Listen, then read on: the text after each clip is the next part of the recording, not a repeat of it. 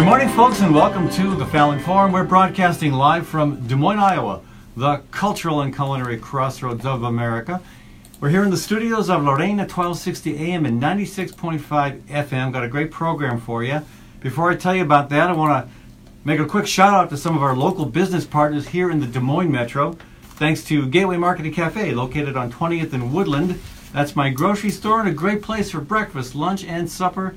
Gateway also has a catering service, which is, of course, a great time of the year to be thinking about a catering service. That's Gateway Market and Cafe.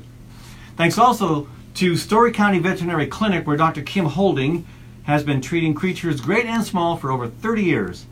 And thanks to Ritual Cafe, located on 13th Street in downtown Des Moines, fair trade coffee, fair trade tea, and an all-vegetarian menu. And thanks to Cinco de Mayo Restaurant, located on Southeast 14th Street, authentic Mexican food at very affordable prices with excellent and friendly service. Okay, so later in the program, Mark Stringer with the ACLU is joining us to talk about how one local trans student responded to a very hateful protest by the Westboro Baptist Church. And we'll also be talking about a new level of voter suppression, which is, again, deeply disturbing. But first, we got a feel-good story to kick this program off. Norm Sterzenbach is in the studio with me. Good morning. Hello, Norm. Hi. And you're with the Lawrence Skate Park. Correct. And this is about to become the largest skate park in the U.S. That's right. Bigger than Texas. Bigger than Texas. Take that, Texas. So there. That's pretty amazing. I don't know if most people would, when asked the question, where is the largest skate park in America? Not many people are going to guess Des Moines. No, and we're going to change that. We're going to make Des Moines a skate community and known the world over. All right. Well, yeah, with no thanks to Donald Trump. Or maybe thanks to him. I don't know. We need something else to do in our lives. So I want to hear about this has been a long time coming. Mm-hmm. But there's a little known chapter to this history that few of us, I think I'm maybe one of the few that know about. So back in I think 1994 or 5, I can't remember the exact year, skateboarders in Des Moines were being arrested. Young kids were out there skating because they had no other place to go, and they were being arrested. There was universal outrage. What? You're putting kids in jail for skateboarding? And some of the complaint was, well, they're damaging surfaces. But the biggest complaint was liability. We are concerned that if there's an accident, the city will be stuck having to pay for whatever claim comes out of that. Mm-hmm. And so a woman named Tammy Kuhn from Norwalk, she had gone on a weight loss program using rollerblading as her solution, and it worked great for her, and she became a really good rollerblader, and connected with the kids downtown Des Moines and went to meet with them and heard their story, saw the news about them being arrested, and then came to me as a state lawmaker and says, what do we do about this? Well, we started poking around and found out that California had just passed a law defining skateboarding as a hazardous activity.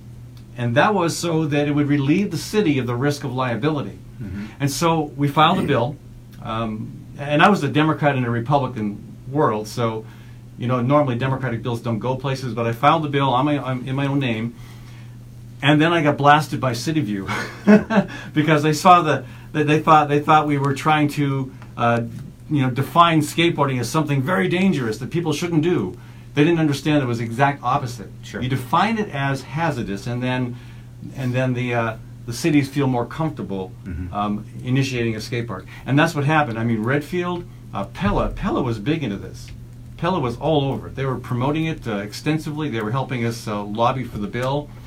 And West Des Moines, there were cities all over the state that wanted this bill in a big way. And so at the very last minute, though, as we were starting to build support, I mean, Republicans were okay with it because it was like less government. Okay, sure. Do this. Mm-hmm. The opposition came from the trial attorneys. The trial lawyers decided they didn't want it, and so there was suddenly Democratic opposition to a bill introduced by a Democrat. Mm-hmm. That's never happened before, right?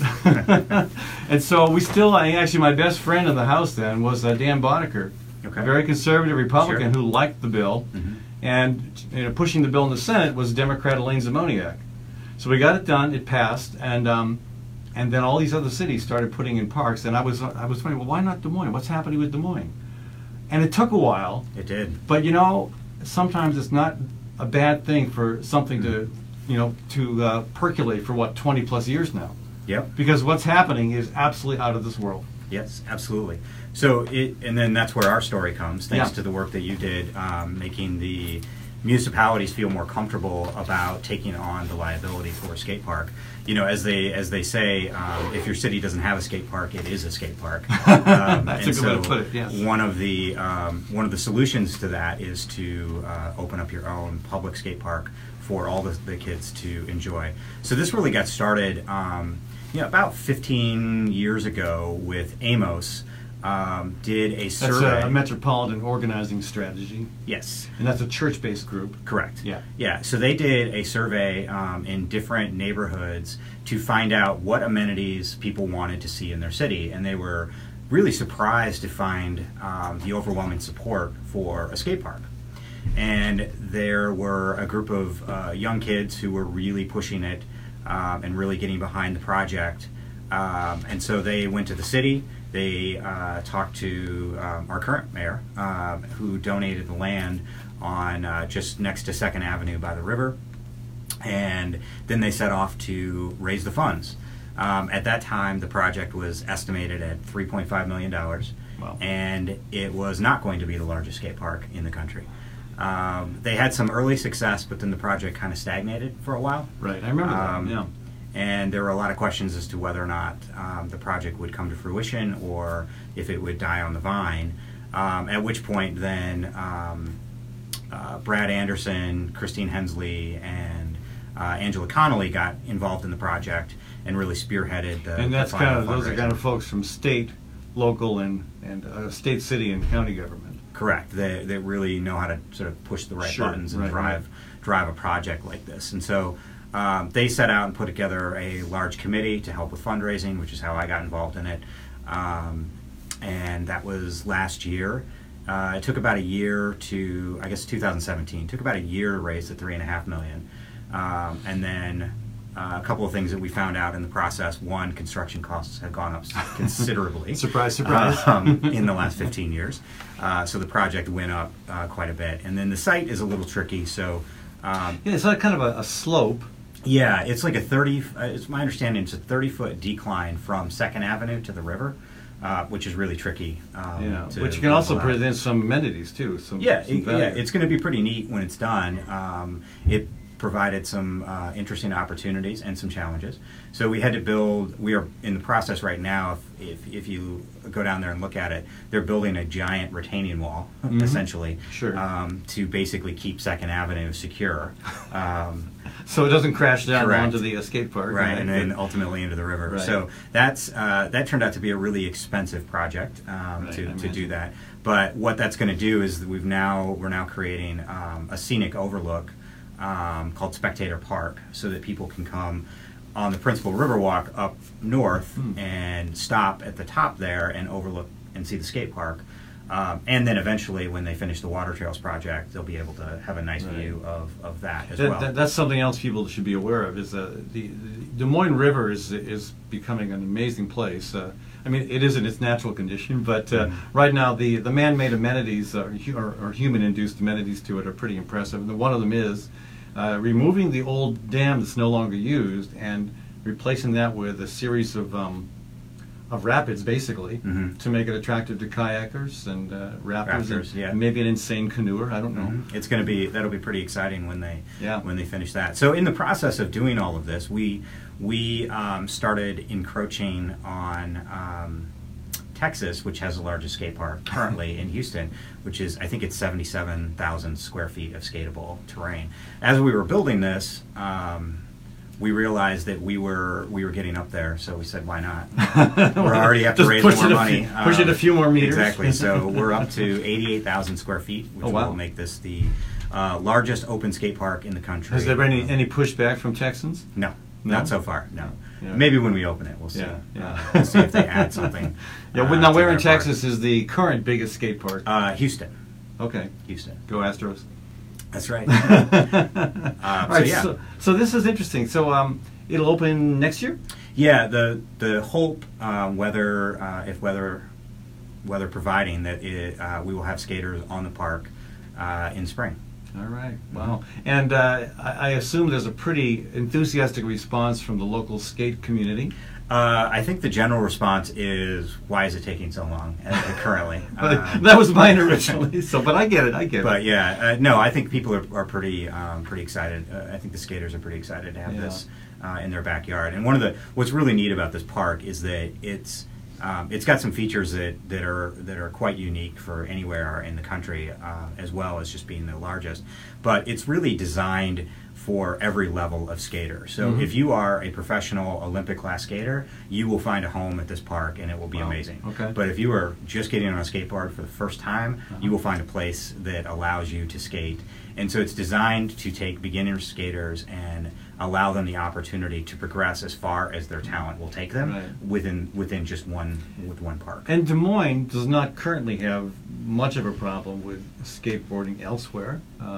I know there are plenty of people skateboarding, but I know that some of the creative means of keeping people from skating on walls that might be damaged, they put little brackets and stuff on them, or oak leaves. If you're at Cole's Common, little metal oak leaves. And so, but I'm guessing that even still, people are still out there skating. I see it. Yeah, absolutely. But they'll find a way. This will probably encourage less of that and more folks to spend time at the skate park. Yeah, it'll give people an opportunity. It'll give people a place to go that is safe and designed for their sport. Okay.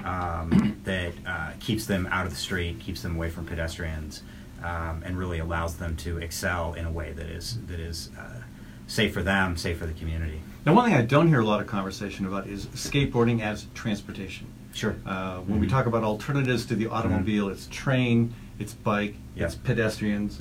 But on my street, I see quite a few skateboarders tearing down that hill. Yeah. I'm very impressed. And they're sometimes teenagers, 20s. I even knew one guy in his 30s who would commute to work by skateboard. So what about skateboarding as a viable, transportation, environmentally friendly transportation alternative? I think you see that in a lot of other communities across the country.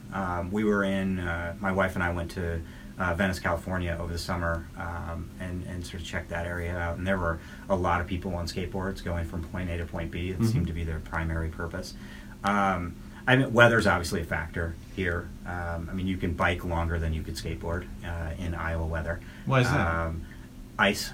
You can't skate on the ice. Okay, I guess you really can't bike on the ice either. Well, I guess if you have those studded tires or something. Sure, I think you can go just slightly longer fair enough. on biking. But I think it could be a viable alternative, but it's not something that I have looked too deeply into. Right, yeah. And it is a good question. Pedestrians are supposed to be on the sidewalk. Bikes is supposed to be on the street. Where would a skateboarder who is commuting to work or to a meeting or just for whatever purpose they want to get from point A to point B, where would they be? I would imagine that the safest place would be in the bike lanes. If there is a bike lane. If there is a bike lane, right. Yes. Okay. Yeah. So that would put them on the streets in a lot of places. Yeah, I would imagine that would be safer than on the sidewalks. They're faster than a pedestrian, hands down. Yes. But generally speaking, slower than a bike, depending on the bicycler. But it would take cars are starting to get used to working their way around bikes on the street. It wasn't that many years ago I had somebody yell at me in downtown and went, "Get on the sidewalk where you belong." I imagine that adding skateboards to the bike commuting system would be confusing to a lot of drivers. And bicyclists, I'm sure. And bicyclists too, perhaps. I don't know exactly how that would work, but Well, one of my hopes. I think this is great for the skate park. Is just fantastic in terms of its recreational opportunity. But I also hope that it encourages people who are inclined to consider still yet another option to getting around without a car. Sure. In the right kind of weather. Yeah. Provided there's not enough ice, not too much ice. One of the added benefits that could come from the park. Yeah. So just to wrap it up for us, Norm. What else should people know about this? So, as I said, it's going to be the largest skate park in the country. It's going to have... We've only said that 5 times. Yeah, that's correct. Cool. Just so you are aware. In case you missed it, Texas. It will have an Olympic class park course. So the Olympics are going to be or skateboarding is going to be a sport in the Olympics in the 2020 Olympics. Really? And it'll have 2 different events. One is park and one is street. So we will have both an Olympic quality park course and Olympic quality street course. as well as a promenade, which extends the entire length of the park. Fancy word for a sidewalk that has a lot of skatable features in it, including a piece of skatable art, a giant 18-foot tall sculpture entitled WOW, which is basically the word WOW spelled out that people can skate on, which is going to be pretty exciting. And then earlier or late last year, we launched this organization called Skate DSM. I mean, a lot of the conversation focused on the Lauridsen Skate Park has been about the economic development that comes in from having a world-class facility like this, national tournaments. Because you're probably bringing people from out of town to exactly, come yeah, participate. which is great, and it's really exciting. Yeah. But what I wanted to do while through this is to make sure that our Des Moines local skaters weren't getting lost in the process and the excitement over all the national attention. So we created Skate DSM, which in part will work to bring in national events and things like that, but really for the benefit of our local skaters, and then to provide local programming for the Des Moines skate community, including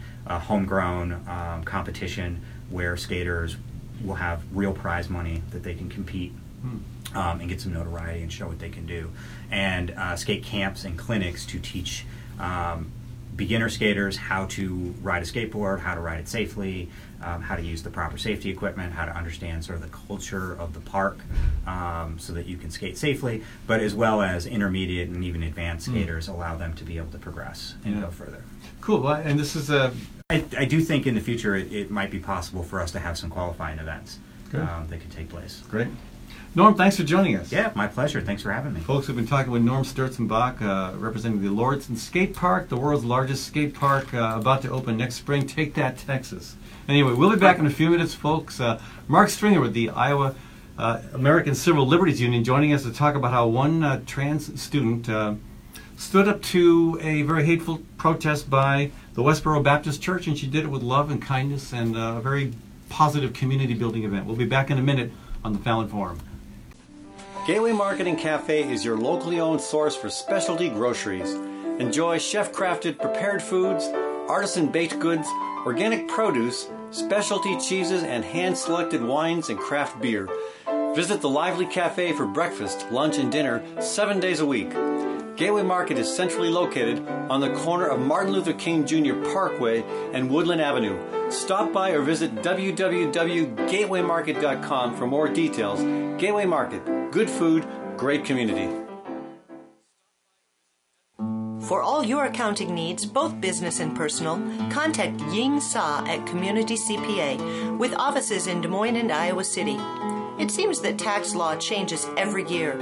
You want an accountant who's up to speed on the latest twists and turns, someone who can help make sure your tax return is filed accurately, in a timely manner, and properly, so you don't end up paying any more than you need to pay.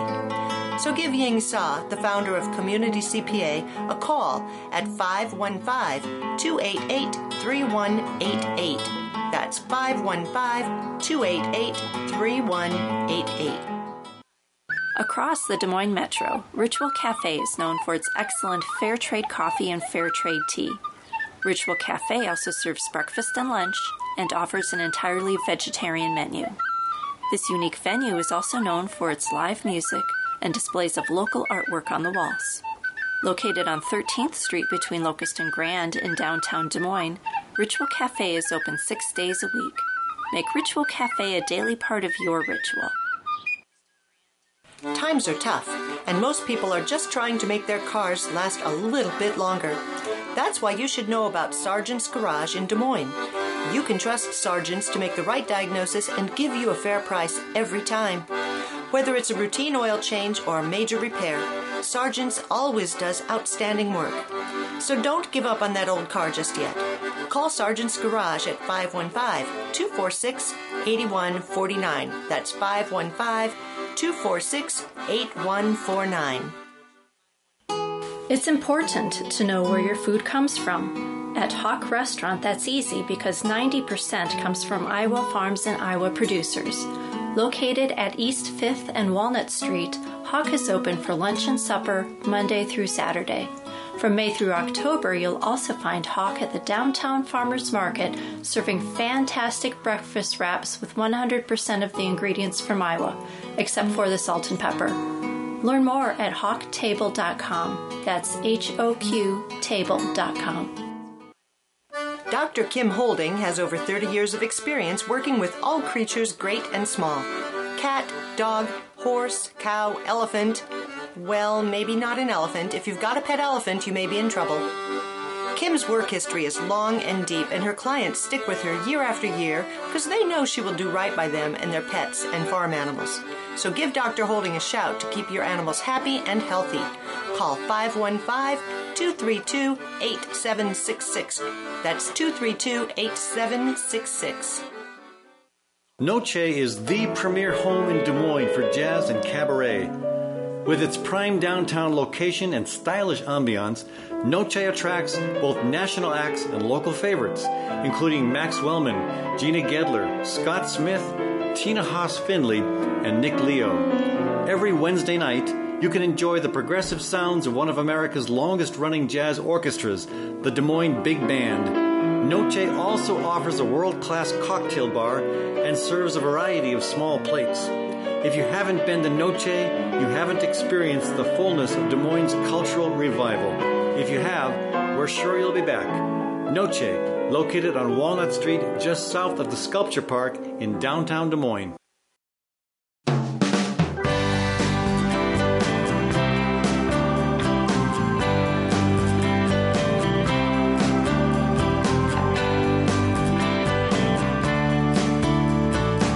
Welcome back to the Fallon Forum. Ed Fallon with you here, folks. With me in the studio for this segment, Mark Stringer, the, I believe, Executive Director Yes. of the ACLU of Iowa. Welcome to the program. Thanks. Good to be here. So recently, an Ames high school student, Malika Davis, received an award from the ACLU. She's a trans student. There were several students who got awards. And her receiving that award generated a pushback from, no surprise, the Westboro Baptist Church. Well, it's ironic because the reason we were giving her the award was because she had successfully, you could say, pushed back at her Ames High School, where she's a student, when Westboro Baptist Church was going to be a presence there.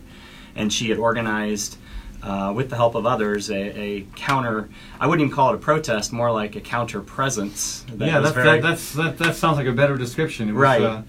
They really didn't even respond to the church folks who were there. Yeah, it sounds like it. We weren't there, but we heard about it, and every year the ACLU of Iowa gives a Robert Mannheimer Youth Advocacy Award, and Malika was nominated by a couple of people who know her well, and she was an easy choice for us. And then when you meet Malika, it makes it even easier because she's just an exceptional person. Yeah, so the Westboro Baptist Church, for those who may not be familiar with them, maybe you're familiar with the name Reverend Phelps, who has since passed away, but his church and including his, 15, 20 kids, are still very active in opposing anything to do with the LGBTQ community. I had the pleasure of meeting Reverend Phelps personally years ago when he came to the Iowa State Capitol to protest the state's new policy that it would not discriminate in hiring practices against LGBTQ people. Right. Kind of amazing that that would warrant a protest of a caravan of hateful people all the way from Kansas. But they burned an Iowa flag out in front of the Capitol, and inside in the rotunda there was a significant counter protest, more of a vigil of about 200 people. And I remember, this is a delicious moment. I remember one of the more right-wing members of the Iowa House, who was very much anti-LGBTQ himself, came up to me at this counter-protest and said, "Ed, is this the rally I'm supposed to be at? I was invited to come here, to oppose the rule that Vilsack wants to do on LGBT hiring." And he said, I saw some really awful people out front with hateful signs. I said, "Ken, those are your people." But it kind of says volumes as to where we're at in this conversation. I mean, most people have moved beyond hate at this point. I think so. I think the Westboro Baptist Church really represents a very, very small minority of people. Yeah. I mean, just the messaging that they tend to display when they show up. is far outside the mainstream. I mean, not even close to it. It's kind of like a whole nother planet. So when we got word that they were going to be in Iowa, in Des Moines, the same morning as our Bill of Rights brunch, where we were going to give Malika this award, we weren't sure what to do, honestly, because certainly some of our allied organizations that care about LGBTQ rights, they kind of have the mind that maybe you should just ignore them and they'll just go away, because they are so far outside the mainstream. But the more the staff and I discussed it, it was pretty evident that because it was our event and because we were honoring this courageous young person, Malika, we would be doing ourselves a disservice to not at least give another message while they were here. So it's kind of unbecoming to plan your own protest, but we are the ACLU of Iowa after all, and we had. The Westboro Baptist Church had been a client of ours in 2013. We'd actually protected their right to desecrate the flag, to spit on it, to drag it on the ground. To burn it in front of the Capitol. Yeah, I wasn't there at the time, but I don't remember burning at that particular time being part of the things we were protecting. Oh, okay. But I will say that, you know, the ACLU of Iowa always stands up for free speech rights, but we try to retain the right to say we disagree with you, though, which was what we did with Westboro Baptist Church. We'll defend your right to peacefully protest, but we will not adhere to what you're saying. They're so obviously outside of what we would stand for. Now, Kathy and I came to the ACLU counter protest. Oh, wonderful! And it was very. It was very civil. Very. There was only one person I thought had an inappropriate sign. But the signs, I will say this: that we went. The first thing we did before we joined the ACLU group, we went over and talked to the Westboro Baptist. Well, we talked to one of the participants, a daughter of Fred Phelps, and she was quite reasonable to talk with on every front until you started getting into the LGBTQ concerns, and then her logic kind of went off the tracks, and she started citing Bible verses that really seemed irrelevant when you thought about them. Otherwise, a really nice person. And I will say this: I complimented her. I said, "Look, I will say this: your signs are much less offensive than they were years ago." And they were. Progress. I mean, they're progress. Well, less offensive signs. I don't know. They were pretty obnoxious to me, but well, I guess it's they all were comparative, right? Trust me, they were so much worse years ago. I mean, stick figures that were just hideous. Little kids holding "God hates fag" signs. I mean, terrible stuff. So they've progressed. Yeah, they're not quite as hateful. Well, and we honestly wouldn't probably. We wanted to check with Malika before we helped organize anything, because what would make her feel comfortable? And she was hilarious. She's like, "Well, I want to show up to the protest too." We're like, "No, you don't have to. Just come with your family and come to the brunch. Well, we got this one." We heard that she might. So, yeah. And I don't know if you had a chance to meet her. No, we did not. No. She's really exceptional. Yeah. So we're glad that we could stand up as we have, particularly recently, for trans rights, trans. Presence in our community, that trans people do in fact belong in Iowa. They're already here. They've always belonged, and we've been working hard in the courts to try to ensure that's the case. And there's a lot. I mean, I have a trans niece, and I just know the pain that she has experienced in her background, her past. And I know that we're not there yet. Right. We're not there yet. I mean, we're closer to being fully accepting as a society of gays and lesbians. We still have a ways to go with the trans community. But I think the progress is there. It's happening, and hopefully, awards like what you are offering, other types of recognition, just more and more people getting to know and accept trans folks. I think that's the gradual march toward equality is well underway.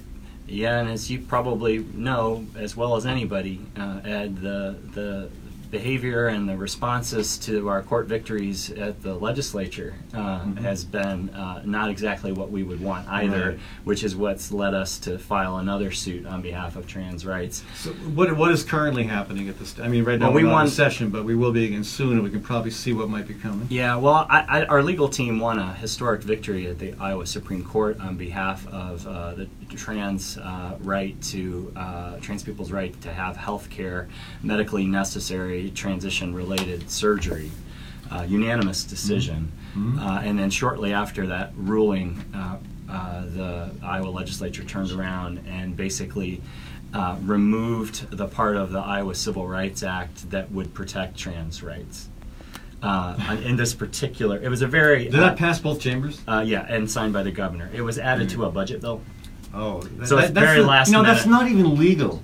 Well, The process, the Iowa Constitution says you can't do that. Yes. And yet they still find ways of doing it. well, and we're fighting for it in the courts right now on behalf of our clients, and we hope to see that cruel action overturned, because that's really what it was. But the Supreme Court ruled in favor of the trans community.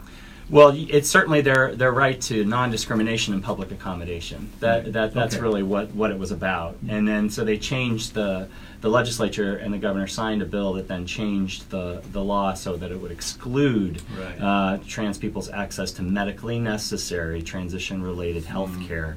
And that every major medical association says this kind of care is medically necessary. And I think when it came up to a debate on the floor, I think the argument was made by at least one legislator that he apparently didn't care about medical opinion because he trusted his gut more than that. And he believed that this was in fact cosmetic care, which every medical association disagrees with. So it's just the kind of climate we live in where someone's gut instinct can override medical fact. What is their gut instinct based on? Well, it's based on their own history and biases and experience, and that may not be consistent with reality. Well, or medical science. We would argue it's not, Right, and that's why yeah. we're fighting it. Yeah. Well, that's good. I mean, and again, I think the ACLU has lost a lot of battles over the years, but you've also won some really important ones. And I think you're obviously on the right side of this one.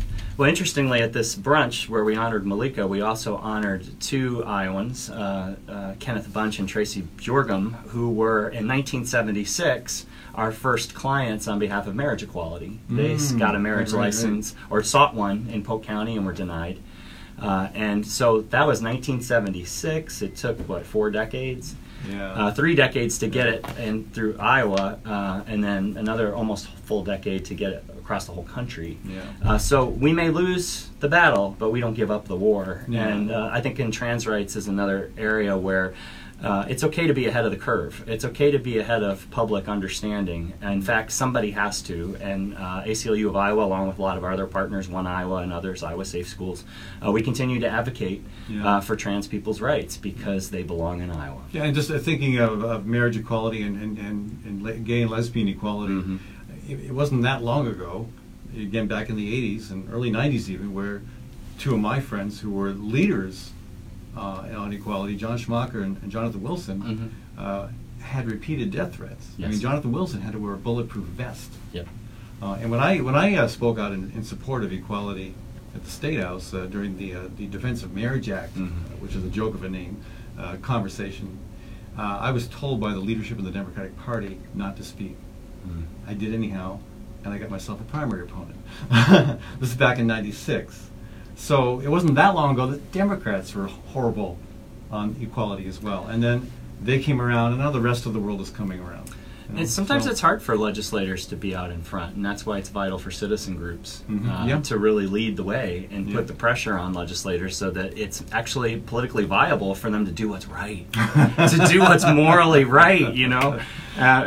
There's the trajectory towards more rights and equality for more people more of the time is an ongoing arc, and we just continue to do everything we can to try to keep bending that. Well, the ACLU has been on the front line of that fight for a long, long time, and I commend you. Thank you. Thank you. Thanks to all our supporters who make it possible for us to do this work. Okay, and again, I do hope to meet Malika Davis someday and congratulate her. Yes. And again, brave young woman, and important work that she's doing too. Indeed. So, Yep. Mark, thanks for joining us. Thanks, Folks, Ed. we've been talking with Mark Stringer with the American Civil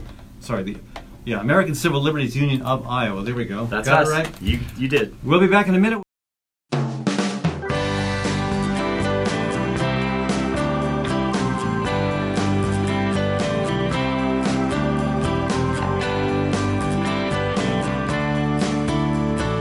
Welcome back to the Fallon Forum. Quick shout out to our local business partners here in the Des Moines Metro. Thanks to Noche.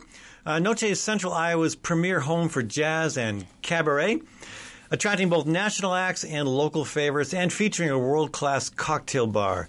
Check out Noche on Walnut Street, just south of the Sculpture Park in downtown Des Moines. Thanks also to Gateway Market and Cafe, located on 20th and Woodland. That is my grocery store, and an excellent place for breakfast, lunch, and supper, open 7 days a week. Gateway also has an excellent catering service. Thanks also to Hawk Restaurant. Hawk will soon be celebrating its 7th anniversary. Hawk is located on East 5th and Walnut in the East Village, where 90% of the food they serve comes from Iowa farms and Iowa producers. Thanks also to Diversity Insurance. They cover the complete realm of insurance needs, folks. No appointment needed. Stop by. They're located at 1541 East Grand in Des Moines. That's Diversity Insurance. And finally, thanks to Community CPA, located in Des Moines, Iowa City, and now also in Minneapolis. Community CPA can cover all of your tax and accounting needs. Founder Ying Sa is the one to contact there. That's Community CPA. All right, again, thanks for tuning into today's program. You know, the municipal election coming up next week, very important. Even though most people have been kind of focused on what's going to happen next year, 2020. The battle to reclaim the Senate if you're a Democrat, to hang on to it if you're a Republican. And, of course, the all-important struggle for what happens in the White House. I'd like to tell you that elections in America are fair. The opportunity to vote is equally applied to all, but increasingly that's not the case. And we certainly have covered voter suppression in various forms on this program. Gerrymandering, that's probably the worst. And again, gerrymandering, not something that only Republicans do. Democrats have done it in Maryland, in Illinois, but Republicans have mastered it. And they've done it in more places and in places where the impact is greater. And that's, again, not the only thing that happens, too. You've got so many other types of voter suppression. A new one came to my attention this past week. And this was compliments of, yes, every once in a while the mainstream media enlighten me. So thank you, New York Times, for this interesting story about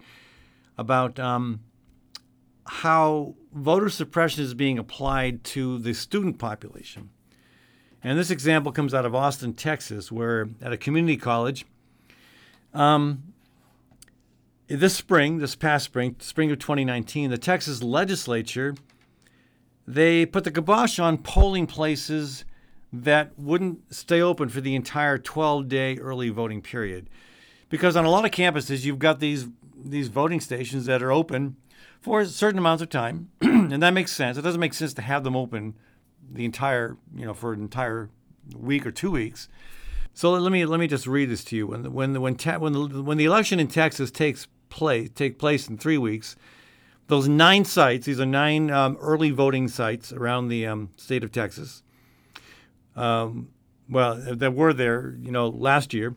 They logged as many as nearly 14,000 ballots from full-time students. These were cast last year in 2018. That was a huge increase from what happened in 2014. Those 9 sites will be shuttered. They will no longer be open. Neither will 6 campus polling places in Fort Worth at colleges there. Also, there are 2 colleges in Brownsville that have that had polling places that won't be open. And a lot of people are obviously upset about this. According to Grant Lovelace, quoted in the story, quote, "It was a beautiful thing. A lot of people out there in those long lines." Grant is a 20-year-old student. He's majoring in psychology and poli-sci. And he voted in 2018. And again, because it's not at all practical for the college to maintain the voting location for the entire 12-day early voting period, they're just not going to have it at all. They can't have it at all because the state legislature changed the law. And you'd have to ask, why do they do that? Well, again, they can give the Republican lawmakers who wanted this change give various reasons. But there's only one reason that makes any sense, and only one reason that you really have to think about, and that is, they want to suppress the vote because young people tend to vote much more inclined to vote democratically than for a Republican candidate. So yeah, just comparing it, nationwide, in the 2018 midterms, 40.3% of 10 million students, this is a tracking done by Tufts University's Institute for Democracy and Higher Ed, 40.3% voted. That's more than double the rate of students who voted in the 2014 midterms. More than double. That's a huge increase.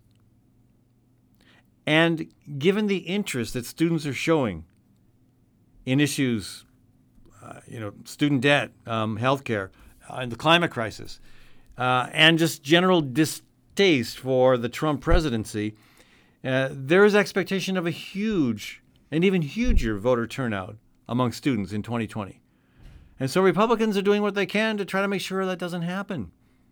I don't know how they can feel good about that.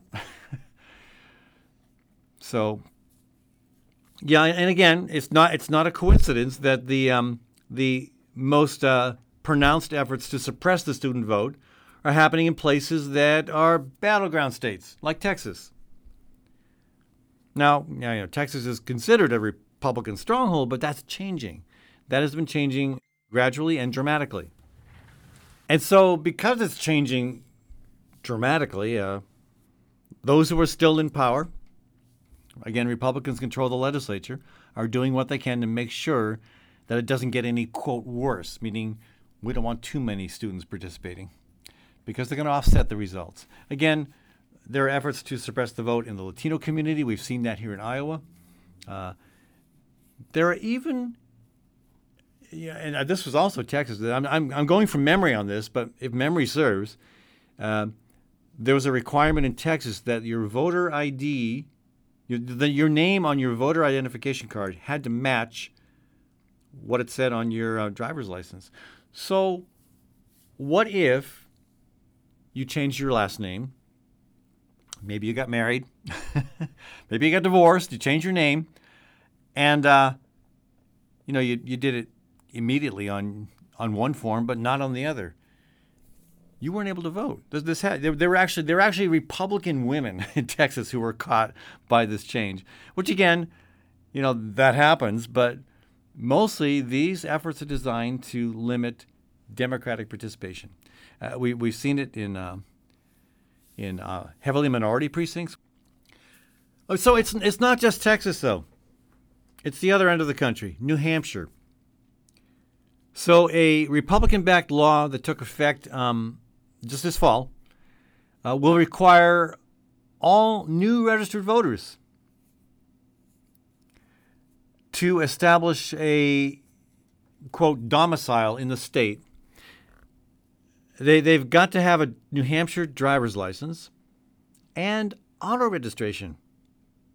And of course, that costs a lot of money and begs the question, well, if I'm a student on a campus and pretty much my life is there, my meals, my lodging, my classes, my social life, why do I need a driver's license? Why do I need a car?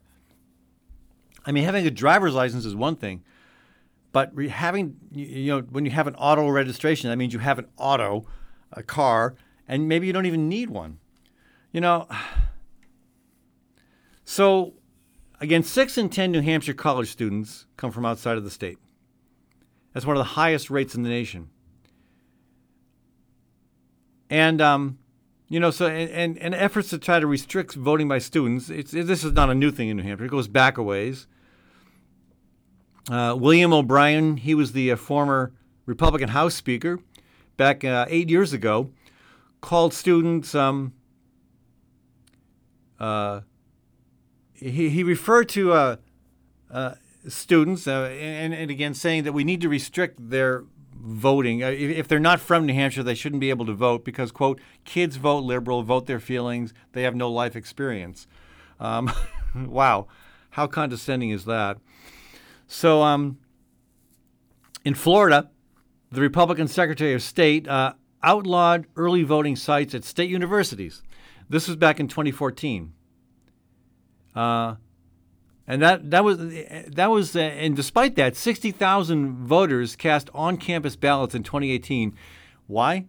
Well, because a federal court overturned the ban.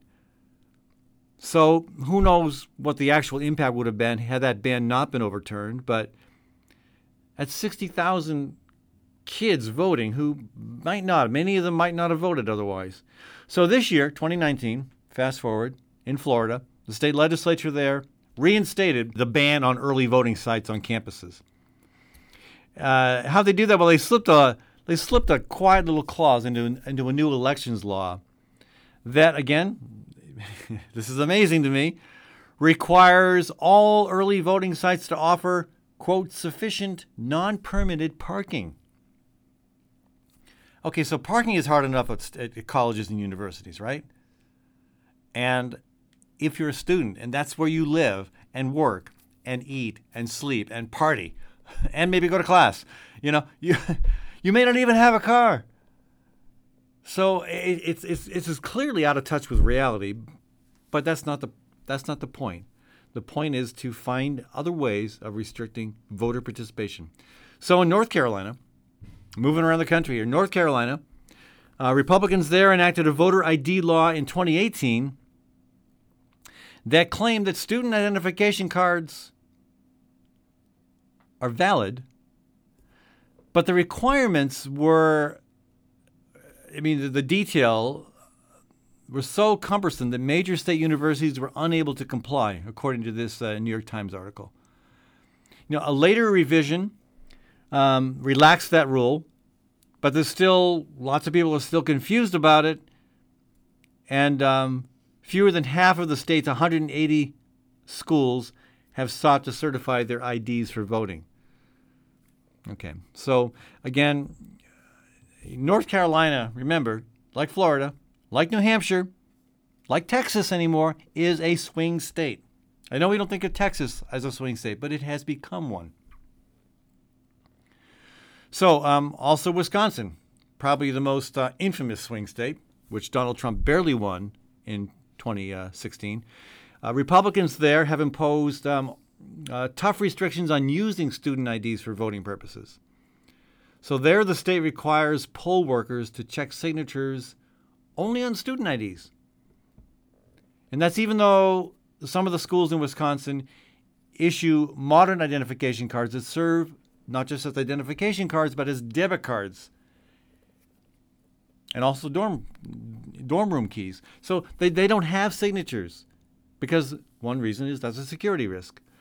So it is incredible to me to see what is happening and how little people know about it, and how important it is that we speak out against this. And again, if Democrats were doing this, I would be just as appalled, as I have been critical of Democrats where they have gerrymandered, for example. But again, mostly it's Republicans who are doing this stuff, creating one impediment after another, with a huge range in the tactics vary drastically from one place to another. But the goal is to suppress the vote, to make it impossible for the minority party, which is, in America today, folks, the Republican Party is the minority party. The majority party are people who are not affiliated with either party, with Democrats being the second largest voter affiliation. They're trying to suppress the vote. Don't let them do it.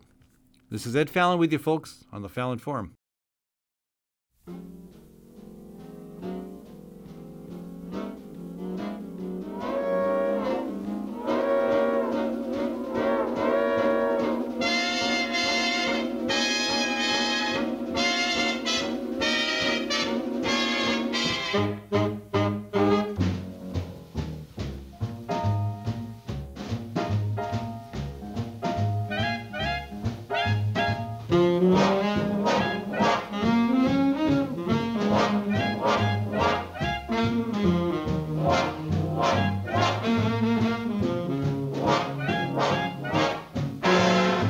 Welcome back to the Fallon Forum.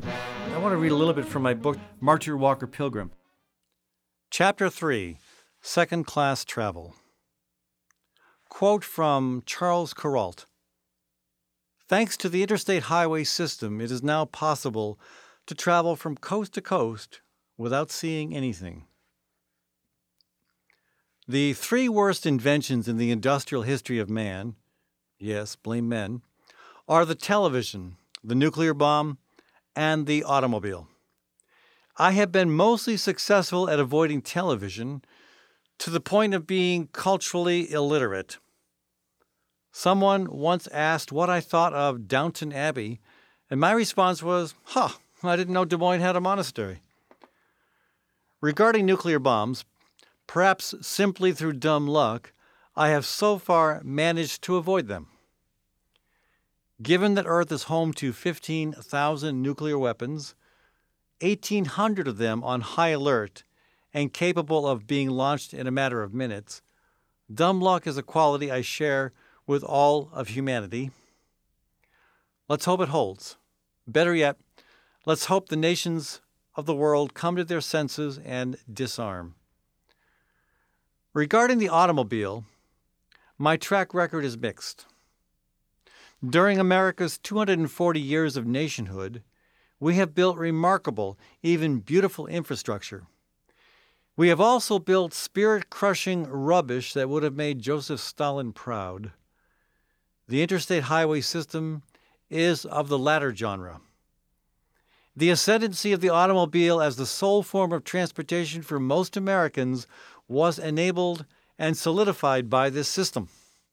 It's as if the interstate's designers said, let's create the most soul-sucking, isolating travel experience imaginable, then underfund or eliminate every other form of transportation so people have no choice but to use it.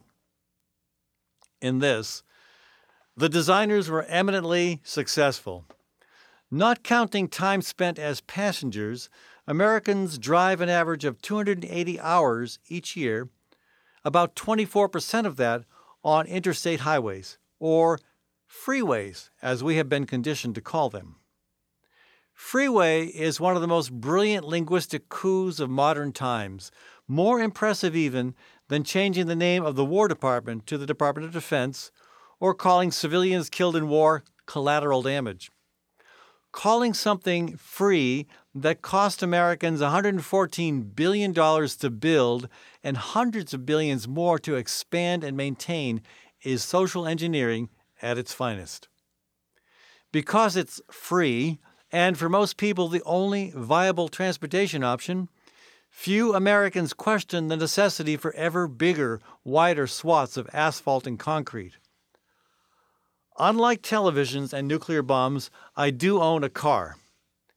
She's a rusty, battered old Subaru named Beast that my friend and former legislative colleague, Bill Witt, sold to me for $1. My previous car was another rusty, battered old Subaru, also named Beast, also sold to me by Bill for $1. And no, Bill is not a Subaru dealer. He's a photographer and generous to a fault. So ask Bill for a photo of a Subaru, but don't pester him about whether he's got a real one kicking around that he'll sell you for $1.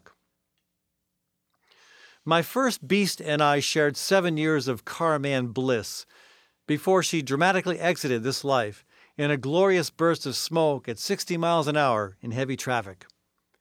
True to the end, Beast guided me to the road's shoulder unharmed as she bellowed her final dying breath. In my present life in Des Moines, thanks to an old bike and good walking shoes, I can go a week or more without commissioning my new Beast into service. Yet as a state lawmaker and candidate for governor in Congress, I was imprisoned in a car for as many as 30,000 miles a year. My occasional furlough was to escape the interstate and meander back roads homeward, annoying my children and frustrating my staff. As far as I could gather, these furloughs were bothersome to my passengers because travel in America is not about the journey. It's about getting someplace as quickly and cheaply as possible, someplace where life begins once you're done squandering time on travel. A back road is a quieter, simpler place, designed with priorities other than speed and size, built with aesthetic sensitivity to the vagaries of both land and human habitation. On back roads, you're closer to the land and able to appreciate features that don't even register from a car barreling down the interstate. On back roads, you often wind your way through small towns and experience fleeting impressions of those towns' unique characteristics. You're more inclined to stop, which is good for your spirit, good for your posture, and good for the town's often struggling economy. A back road can be beautiful to drive, and as I was soon to discover, even more beautiful to walk. It's not possible to live without occasionally compromising one's principles. I have driven and will drive again. I have flown and will fly again. But it was impossible to justify driving or flying to the start of a cross-country march whose mission was to move America beyond fossil fuels. On February 23rd of 2014, I board Amtrak for the 48-hour train ride from Iowa to Los Angeles for the start of the climate march. My gear consists of 2 duffel bags, one containing my camping gear, the other clothing and personal supplies. I carry my walking stick and a small satchel given to me in 1995 by Sumitra Kulkarni, the granddaughter of Mahatma Gandhi. With the addition of a liner and 4 pockets, the satchel is the perfect size for carrying what I need for the day's march: water bottle, wallet, headset, lunchbox, sunscreen, and phone charger. As I settle into my seat on the train, I think of how, beyond its stated purpose of sounding the alarm about the climate crisis, the march will serve as a countercultural statement about the value of walking as transportation. Whereas walking doesn't even register on Americans' list of transit options, train travel in America is second-class transit at best, at first-class prices. I dropped $700 on my one-way ticket to Los Angeles, twice as much as I would have paid to fly. But factoring in that this price covers 6 meals in my roomette in the sleeper car and the lowest possible carbon footprint, it's a worthwhile investment. Surprisingly, the food on the train does not suck, nor do the social aspects of dining. I appreciate how the wait staff never ask passengers entering the dining car where they want to sit. They simply show you to your table, always with another passenger, probably one you've never met. This has the effect of encouraging something foreign to modern American eating habits, a dining experience that melds mostly satisfying food with, if you're lucky, mostly satisfying conversation. My roomette in the sleeper car is cramped but manageable. It's barely larger than the tent I am about to call home for the next 8 months. I'm impressed that such a tiny space can meet so many human needs. As the train rolls westward toward the Rockies, we fall further and further behind schedule. Freight haulers own the tracks, and we sit and wait while a cargo train passes, often hauling coal and oil. Once, yes, just once, we pass a train stacked with wind turbine blades. At least that's a start, I muse. Free of the need to grasp a steering wheel, train travelers have ample time to read, converse, roam about, or, in my case, work. There is still so much to do before the start of the march, which is now less than a week away. Like my campaigns for governor and Congress, I'm constantly raising money. A slew of logistical details still have to be addressed, and fewer than half our California campsites have been secured. Internet and phone service are intermittent, affording me occasional time to think and reflect. I daydream as I study the changing landscapes that roll by, wondering if I will soon walk across this particular stretch of country. I feel I'm being offered a preview of some of the beauty and challenges that lie ahead. I have time to think about my life, too. At night, before bed or when I can't sleep, I stare out the window of the car at the silhouettes of buildings and landscapes in the distance, or sometimes very close, too close to see with clarity, merely a blur and a flash of shadow and light. When I look at the window itself, I see my reflection, see a man who looks confident and ready to tackle a great challenge, but whose eyes belie more than a trace of sadness and loneliness. There are times when the clacking of the train against the tracks simulates the sound of an old movie wheel rewinding. I stare at the man in the window. Why this sadness? Why this loneliness? I think about my 2 failed marriages. Plenty of sadness there. More than anything, I think about Grace, how we fell madly in love, a love like none I've ever known. I miss her. I want to be with her so badly. And I find comfort knowing that when the march is over, we will begin our lives together. That's a reading from my book, Marcher, Walker, Pilgrim. So if you're interested in my book, folks, I hope you'll pick up a copy of it. You can do that on the Bold, Iowa website, boldiowa.com. Make sure it's .com, not .org, boldiowa.com. And you'll learn a little bit more about the book. There are some photographs and a way to go ahead and get a copy of the book. Anyway, thanks, folks, for tuning in to the Fallon Forum. As always, we're live Mondays at 11 o'clock Central Time, and you can hear the show as a podcast on the Fallon Forum website, also rebroadcast on stations around Iowa and across the country.